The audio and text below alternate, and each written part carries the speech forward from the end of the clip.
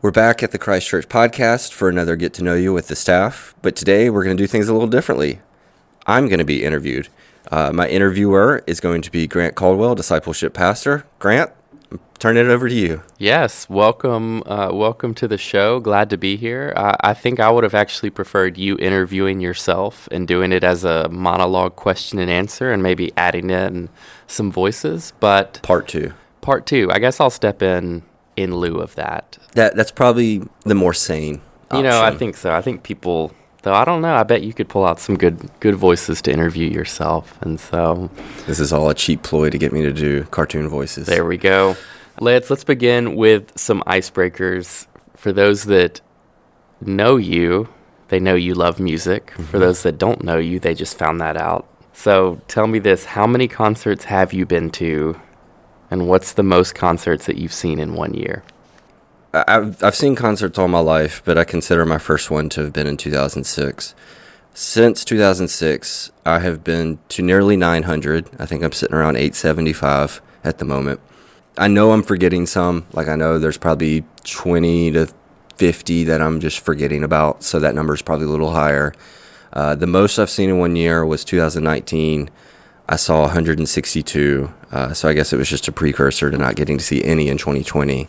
But yeah, so I'm sitting around 900, to say it safely. Sitting around 900 concerts. Okay, to quote Ted Lasso, first concert, best concert.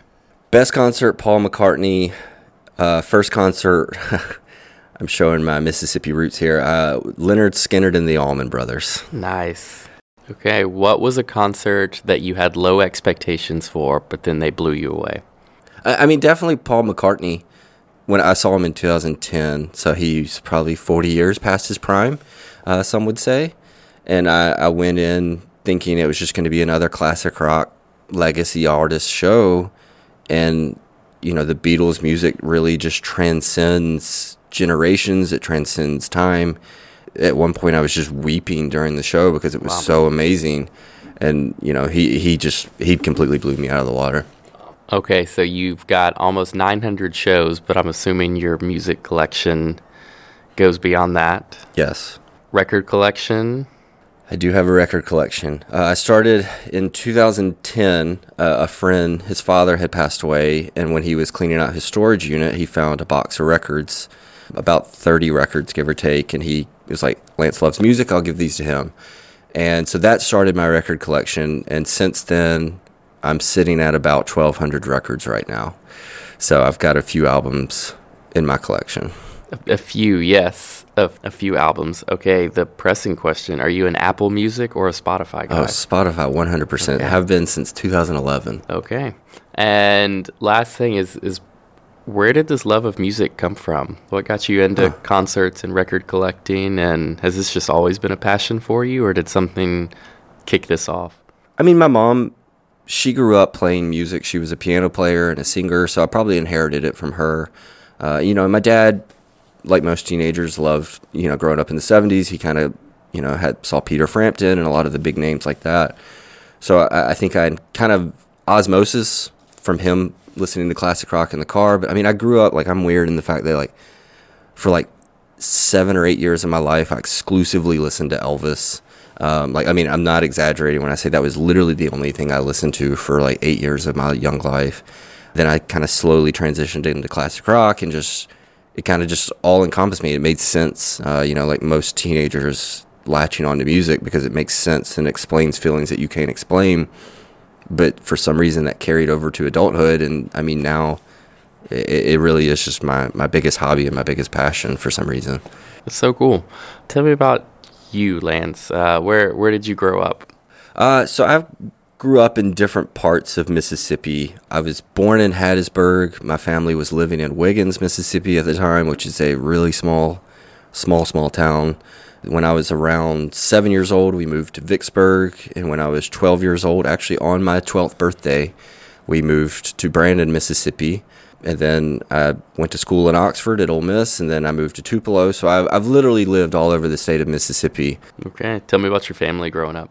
Yeah, so my dad is a Southern Baptist minister. He's been doing that his whole life pretty much. So I grew up with him as a minister working primarily with adults. My mom does like bookkeeping and kind of stuff like that. And you said you went to Ole Miss. I did go to Ole Miss. Okay. What'd you study there? Yeah, so I went to Ole Miss. I studied journalism. I had this grand idea of being a music journalist. So I really put all my eggs into that basket. And, I started working for the school newspaper, the Daily Mississippian. I started as a news reporter, worked my way up to city news editor. And then I started to realize, just with the technology that was coming out and the way it was shaping journalism specifically, that it was going to be incredibly hard to do the things that I wanted to do. So I was going to get an MBA, but it just didn't work out. I wasn't feeling it.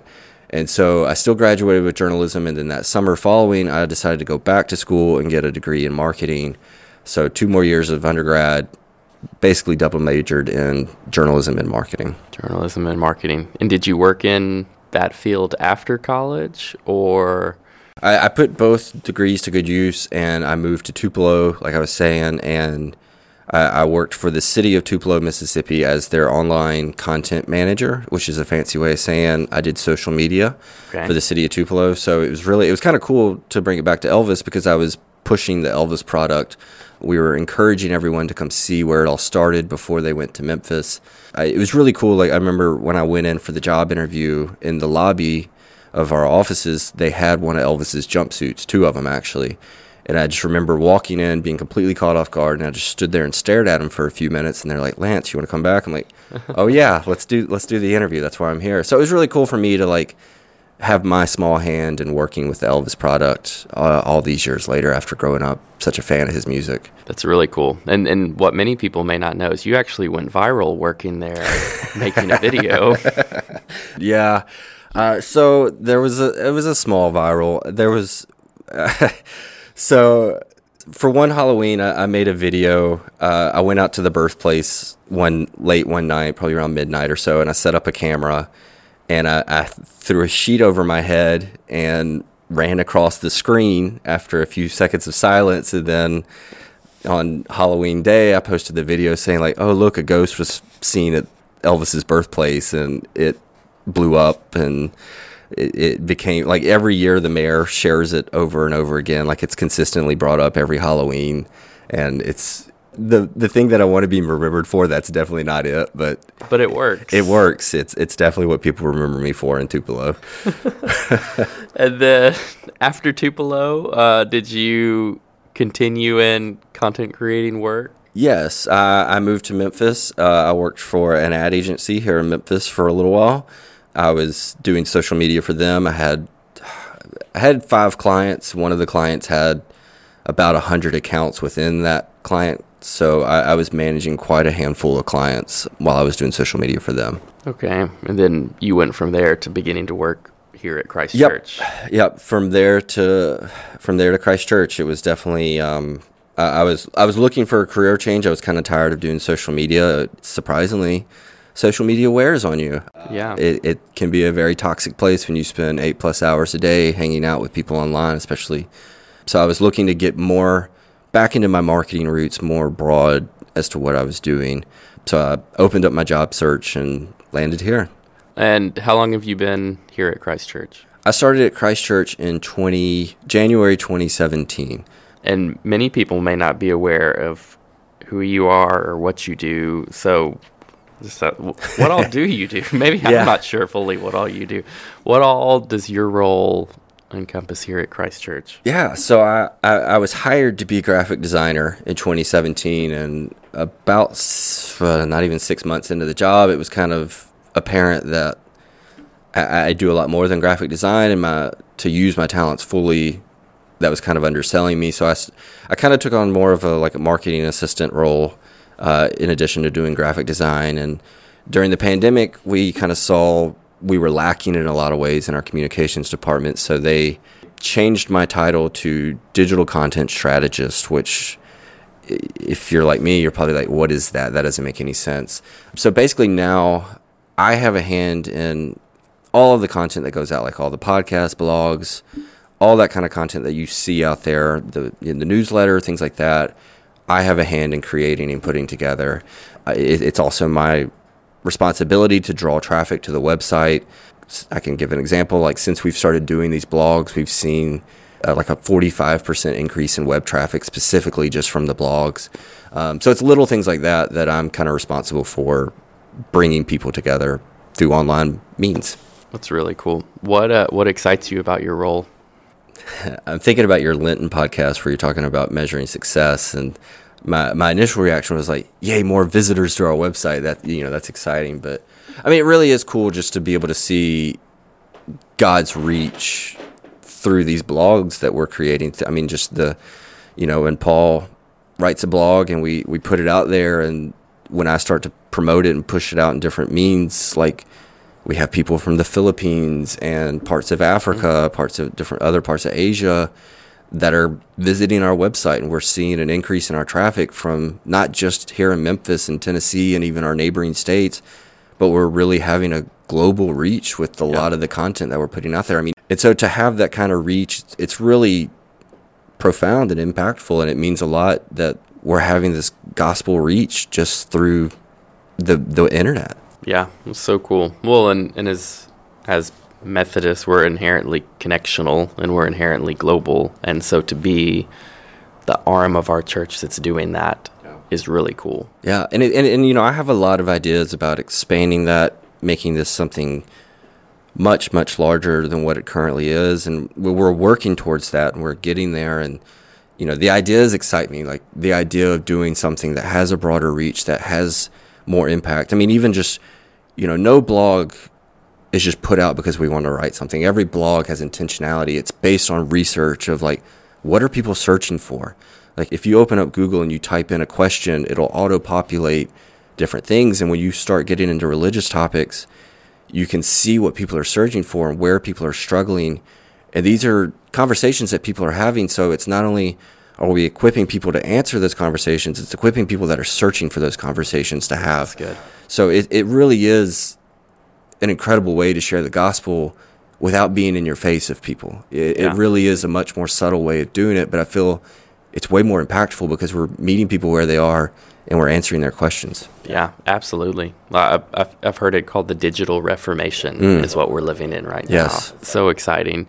So Lance, with your degree, experience, skill set, vocationally, there's a lot of career paths open. So for you to be here at Christ Church, excited about the things that you're excited about, it's truly a calling. And so I would love to hear your testimony and faith story of how we've heard how you've gotten into this seat externally, but kind of internally, what led you to being in this seat? Yeah, sure. So kind of like I was saying, I grew up in the church with my dad being a minister. I was there pretty much every single time the doors were unlocked and the lights were on. A lot of times when the doors were locked and the lights were off, we were up there. So I kind of felt like I was essentially grandfathered into Christianity. It kind of felt like because I was so inundated with it in my life that I was just a Christian by virtue. However, when I was 12, I went to a children's camp, and I felt a tug on me, so I walked the aisle, made the public profession of faith, but I really struggled with remaining true to myself. It was, I craved originality and was much more concerned with being myself rather than who God wanted me to be. It was kind of a classic example of having your cake and eating it too. It's like I wanted fire insurance, but I didn't want to pay the monthly deductible on it. So in the summer following my senior high school graduation, within about a month's time, I had 3 life-altering moments that kind of reshaped my faith. The first one was my girlfriend of 2 years broke up with me. Second was all of my good friends went away to college. Many of them went out of state, and I was left behind going to a community college. And the third thing was I witnessed firsthand the fallen character of multiple leaders within the church that I was attending. So those things all pointed to issues within humanity, yet in my naivety, I ascribed them all to God. And the way that I was looking at it was I had tried to be who God wanted me to be, and look where I ended up. It was the wrong perspective, but that's the way I was viewing it. And so I was left heartbroken and disenchanted. And so craving originality and being true to myself, I sought to just recover who I was in the face of my circumstances and rediscover myself. So I walked away from God. I didn't want anything to do with him, and I really wanted to distance myself. So I started a new personality, as well as just rebelling in some fairly dark ways. And that lasted about 3 years. And in retrospect, I can see how God moved in that time and was really setting me up to refine my faith and to make it real. But I can point to 2 specific events during that time that really realigned my path in some ways. So the first one was my junior year, of college, which was 2009. Like most good stories, I met a girl, and she was a Christian, so I wanted to impress her. So I knew to impress a Christian girl, you put on the mask, you put on the facade, and I knew how to do it well. So I did that, and soon after, we kind of developed a thing and started hanging out. And then the second thing was, like I mentioned, I was a reporter for the Daily Mississippian, and there was a church that was meeting in a bar on the square on Sunday nights, and that's pretty odd in and of itself. So they assigned me the story. So I interviewed the pastor, and at the end of the call, he said, "Lance, why don't you come check us out Sunday night if you can?" And just out of morbid curiosity and also wanting to impress this girl, I agreed. I took her. After the service, I went up, introduced myself to him, and I think he could instantly see through who I was trying to be. He just started discipling me, really and truly. And he would ask me to go to lunch. We would just talk. He would ask questions, and I never had a Christian engage me in that way. It was a very open relationship in the sense of like just being free to share what I felt and not feeling shame in my responses. So those 2 things really started it. But then, the relationship with that girl continued, but I was kind of developing things and questioning things. And so that semester, for some reason in my music fandom, I was highly engaged with Al Green's music. I don't know why, but I was really into it. And when I learned that he was a pastor at a church in South Memphis, I was like, I got to go check this out. So the first Sunday of Thanksgiving break, I drove up to Memphis and attended his church. And it was really one of the most soul-enriching experiences I've ever had. The band was absolutely killer. There was people dancing in the aisles. People were just it was just a full-on joyful experience. And then Al Green got up there and started sharing a sermon, and it was just very much a spirit-led sermon. And he said something that has stuck with me to today, but it really made an impact that day. And I'm not a quotes person. Like, I don't get into quotes at all. Like, they don't do much for me. But he said, "If God never blesses me again, I have no reason to complain because he's already blessed me far more than I ever deserved." And so while I was driving, I had a 3-hour drive to my parents' house after that service. And while I was making that drive, God just really started pushing on me like, "Hey, it's time to get real, dude. Like, you got to start getting real about your faith." So about 2 weeks later, I was back at school, and I learned that the girl that I had been seeing was seeing someone else. She was actually highly, highly serious with this other guy. Like, they're married now, kind of serious. And so to me at the time, it was a lot of hurt because a Christian had lied to me. It wasn't necessarily that I had been cheated on. It was that a Christian had lied to me. And as someone who is new in this faith and experiencing Christianity again, it was such a reminder of everything that I'd gone through in high school and the fallibility of humanity. But that's when God really came through and was like, "Hey, Lance, people are fallible, but I am not. I'm infallible." He really pressed on me like, when your identity is in me, you don't have anything to worry about. I'm not going to let you down like that. And that was really the moment where I hate the term, but I'm going to use it. Like, I rediscovered my faith. And it was through this refining process that God brought me to the spot where I can acknowledge, like, God's there for us and he's not going to let us down like people will. Yeah, that's so good. Lance, how do you feel like that struggle with trust and with the church, how do you feel like that's affecting your faith today? That's a really great question. I think it's made me more empathetic. Like, I struggled with empathy just in general. You can ask my wife. I'm not a very empathetic person. But I think had I not gone through that process, I don't think there's certain people groups that I can speak to and understand where they're at now. Like, a lot of times at concerts, like, I go by myself and I'll end up striking up a conversation with my neighbor. And when I hear their lostness and when they talk about the things that they're looking for in the concert, I can relate to that and I can understand where they're coming from. To me, it's opened my eyes to being more empathetic to people and understanding where they are and just truly truthfully, like, the deep hurt that the church can cause. And being there for people to say, like, hey, I may mess up, but God's not going to mess up for you. When you put your faith in him and not other Christians, that's going to open up a whole new realm for you in terms of developing your faith. And so I think, to me, it's just the ability to relate to people and understand where they're coming from. And again, like, going back to why we do these blogs and things like that, it's to reach people where they are. Yeah. And you're not going to do that by shouting at them online. You're going to do that by answering their questions and being there for them, waiting for when they're ready to ask and when they're ready to talk. Well, Lance, you mentioned 2 bad breakups, but I know that's not how your story ends, because you mentioned your wife. So tell me about Anna. So, yes, my sweet wife, Anna. We met while I was at Ole Miss. This was after all those other breakups, of course. We met by chance. I was actually on a blind date the day that we met. And it was a Grove pre-football game date, and I met the girl in the Grove and wasn't clicking at all. And so I texted some friends. I'm like, hey, save me a seat at the game. They did not save me a seat at the game. And so when I got there, I had to sit several rows behind them. Ended up sitting next to this girl, and I sat down. I was like, oh, man, she's cute. I got to holler at her. And it took me 2.5 quarters to finally work up the courage, and I finally spoke to her sometime in the third. Turns out we were literally next door neighbors. Like, I was apartment A, she was apartment B. And so that, I was instantly like, I gotta start talking to this girl. And it took a while for her to come around, but she finally decided to, and she'll deny that, but it did. She refused to talk to me for like a solid month.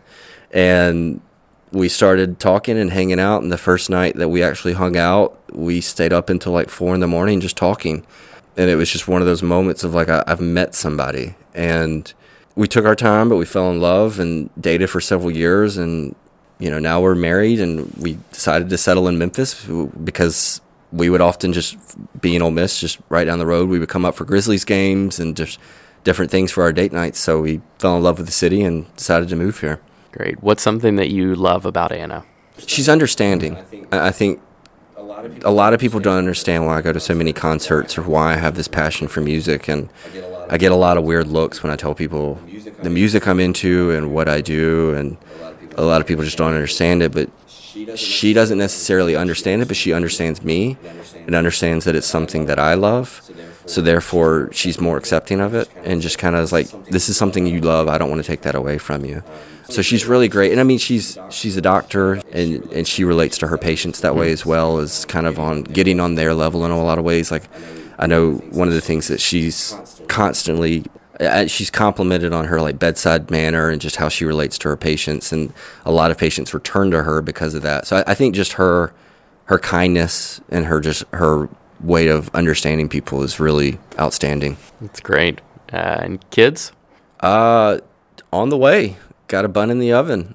We have a daughter expected June 9th. So sometime right around when this episode is dropping, we'll either have a baby at home already or on the way. So yeah, we have our first daughter will be coming. Her name will be Margaret Ryman. We're going to call her Maggie. And yes, Ryman is inspired by the Ryman Auditorium in Nashville. It's my favorite venue. So there is definitely some inspiration there. But yeah, so daughter on the way. Very cool. What's something that's exciting you about becoming a dad? Man, it's such a weird season right now of just like saying goodbye to just being my wife and I, but also just the excitement of knowing we get to pour into this little person. And I have high hopes that she'll be a music fan and that we get to go to lots of concerts together and that we get to do all the things. But I mean, I think it's really just like I see other people with their children, like I get to hang out with you and your son, and it just excites me to develop that relationship and to pour in and invest in my own creation in some ways. Yeah. Well, let's wrap it up full circle with this. What will Maggie's first song be? Or if you've already got it planned out, first concert? I mean, technically she's been to a few concerts. Like, she's been to a few in the womb already. She'll be going to Taylor Swift pretty soon. So she's going to get the full spectrum of concerts. My wife has actually been playing, my wife's favorite artist is Elton John. And she says that Maggie responds to Elton John incredibly well every time she plays. Unfortunately, Elton doesn't tour anymore, so that won't be an option for the first concert. But Realistically, first concerts will probably be at the Overton Park Shell, something that's free and accessible where she can run around and have a good time as well. I'm hoping that it would be something cool, like one of my favorite bands, but realistically, it'll just be whatever she's into, and we'll push her towards that. Awesome. Lance, thanks so much. I appreciate it, Grant. Thank you.